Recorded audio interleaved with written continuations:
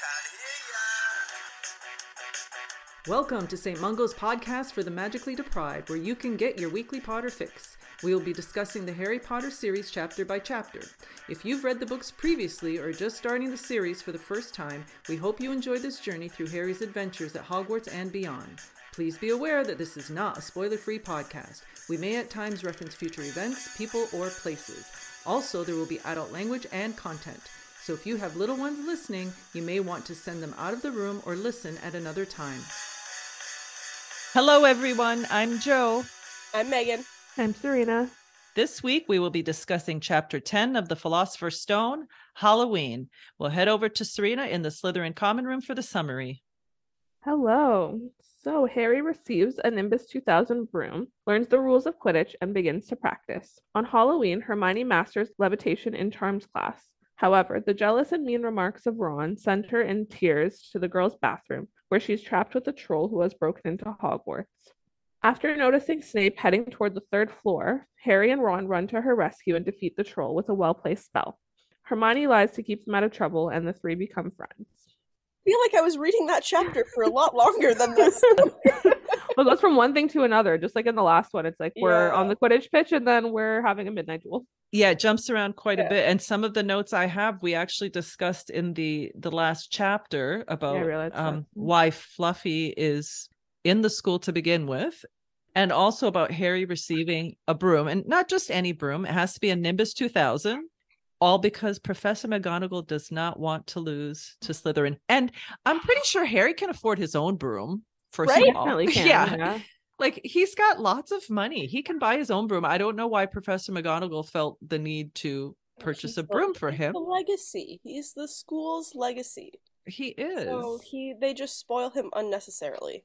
I wonder if like Hogwarts has a credit tab at Gringotts. Put it on the school credit. The business account. Yeah. Well, I know they have account for like kids who don't have a lot of money that can't afford things to help them out with like their necessities. Obviously, it wouldn't be for a broomstick because first years aren't even supposed to have a broomstick. But Harry's got more than enough money to get his own damn broomstick. But it reminds me of the way real athletes are treated. Yeah. Like they just get things thrown at them and here, take this for free, take this for free when sponsored. They can afford it themselves. Right? Yeah. Because, they can afford it. That's how the companies make their money, because people are dumb and they'll see this famous guy putting on some Puma soccer cleats on the field, and now everyone's rushing to go buy Puma. That's why they don't pay them, because they can afford it, but no, they need the endorsement. McGonagall sends a note along with the broomstick saying, don't open it at the table, because then everybody's going to want one. Yeah. Okay, you're at breakfast literally with the entire school. Why did you send it now? But yeah, in that package that, looks nothing like a broom at all. Right? Yes. That's exactly what I was going to say. Like, they're going to know it's a broomstick regardless. I love when it says like Malfoy feels Harry's package. Oh, I said what I said and sees that it's a broomstick. But put it in a fanfic. So he sees it's a broom, and once again he's trying to get Harry in trouble, and he's just so angry when Harry doesn't get in trouble. But I love that Harry and Ron just take that little minute to rub it in, going, oh yes, I did get a broomstick, and it's thanks to Malfoy here that I got it. Right? Brilliant. Actually, all thanks to Malfoy that I even have it to begin with. Harry starts learning about Quidditch.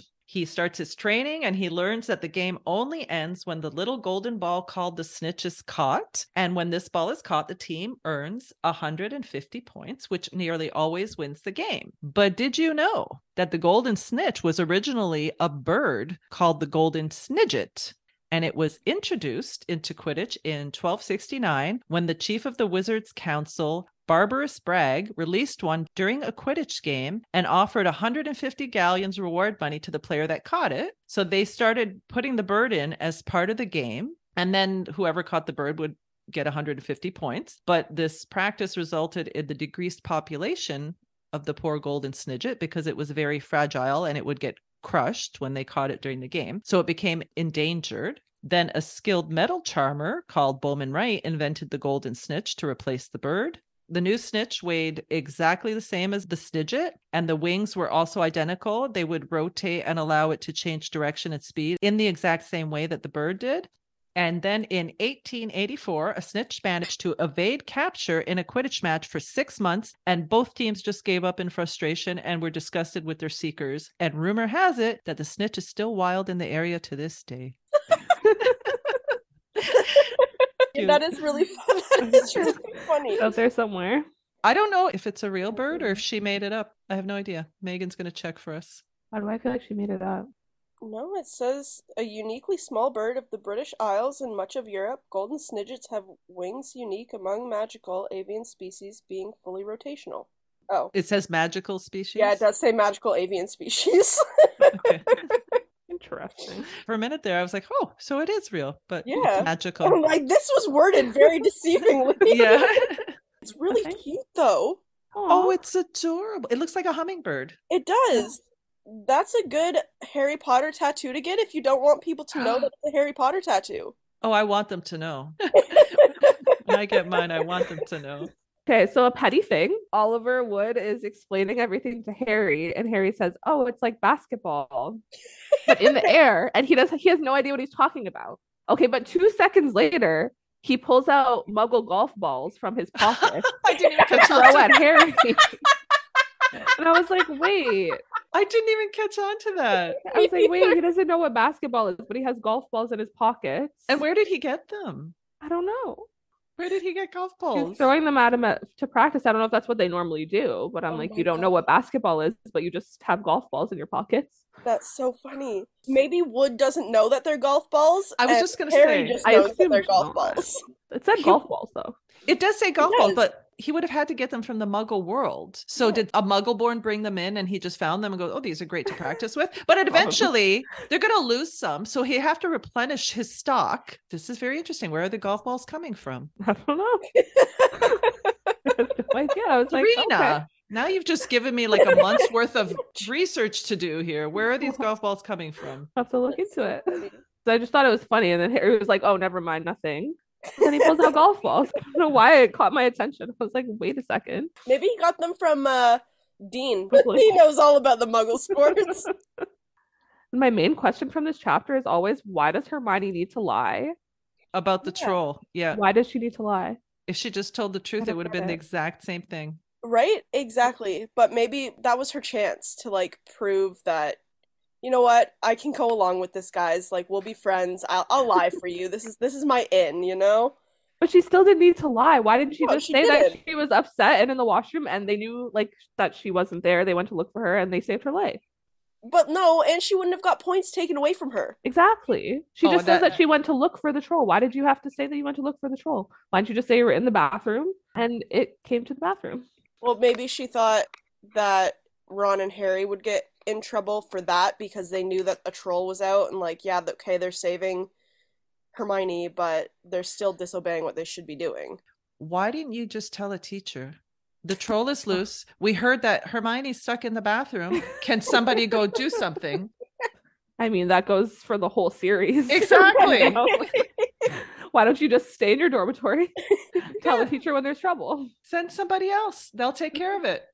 And I think that's more Harry than Ron, that always feels like, I'll just take this on myself. And I don't know where he got that What do you from. mean you don't know where he got that from? His entire life he's had to take care of himself. Oh, yeah, That's true. true. Yeah, okay. That's okay. hyper independence is all he knows. Yes, because everything that happens is, oh, we should go take care of this, not tell a responsible adult. Not because he doesn't know a responsible adult. He doesn't know an adult that's going to care about him. That's So, fair. like, this is a trauma response, really, is Fair. what it is.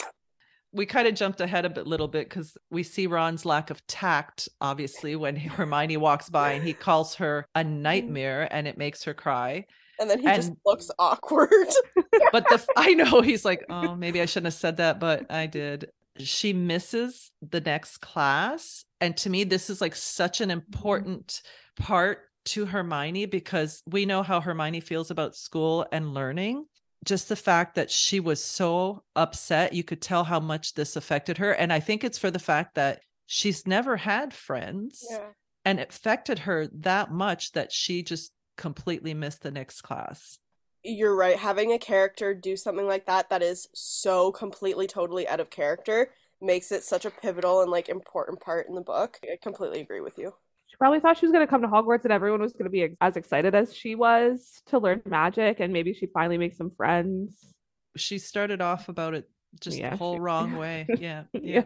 And I also want to just take note, because I think this is the first incident we're seeing of it. I'm pretty sure this is going to carry throughout the series, that anytime that there is a major incident or something, always Snape and McGonagall are the ones that show up. Mhm. And this time Quirrell, when I guess they heard the troll fall or whatever, and they came running, Quirrell was with them this time. But usually in any of these situations, it's always Snape and McGonagall. And always those three. Yes, always those three students and those two teachers. This like kind of shows us where Dumbledore's confidence lies. It's in these two, because you never see the other two heads of house. I couldn't even imagine Flitwick and Sprout showing up and trying to handle a situation like that. First of all, they're both tiny. What are they gonna do?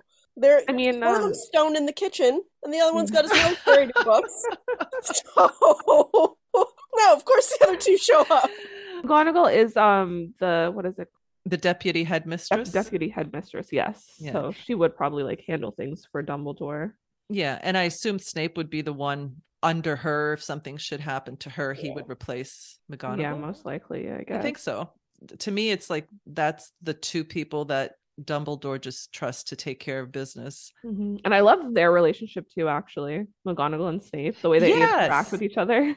Out of everybody, they're the biggest rivals, but they do interact well together. And like they say that at the beginning of the book, that there's no safer place for anything besides Hogwarts. Hogwarts is so safe because Dumbledore's there. Where? Show me when Hogwarts is safe. No one's concerned that a troll just got into the school. Like, these are people's children that we have. Imagine getting a letter home. Like, oh, we just had a little troll break in. But the troll got there accidentally. The three-headed dog was put there on purpose. Exactly. And then Dumbledore must know that a troll can only get in if someone lets it in. Mm-hmm. I think Dumbledore knows somebody let the troll in. Dumbledore knows everything. Yeah, it didn't just come wandering into the school. Because also, are there not protective charms on the school exactly to stop this kind of thing from happening? That's what I'm saying. Yeah, a troll's not just going to wander into Hogwarts. And trolls aren't very smart, so it's not like they hatched a plan. Exactly. Hermione gets 5 points rewarded, and Ron and Harry get 5 points taken away, but they're upset. They thought they should have got more. Yeah. Yeah. And he's like, well, we got 10 points. 5, actually. Yeah. 5 Hermione got taken away. This is the moment that these three become forever friends from this moment on. It's like the first time that we see their combined skills put together, how they're all needed to handle all the situations. How interdependence is really key in everything. Do we know it was Quirrell who let the troll into the building, right? Like that's yes. Yeah. I feel like I saw a theory years ago where somebody said Snape let the troll into the school, and I was like, I don't know. I think that's what you're supposed to be led to believe. Right? But it's actually like Quirrell under a charm by Voldemort or something like that. Well, at the end of even at the movie, I think in the book too, Harry says, "Oh, you're the one who let the troll in." To Snape?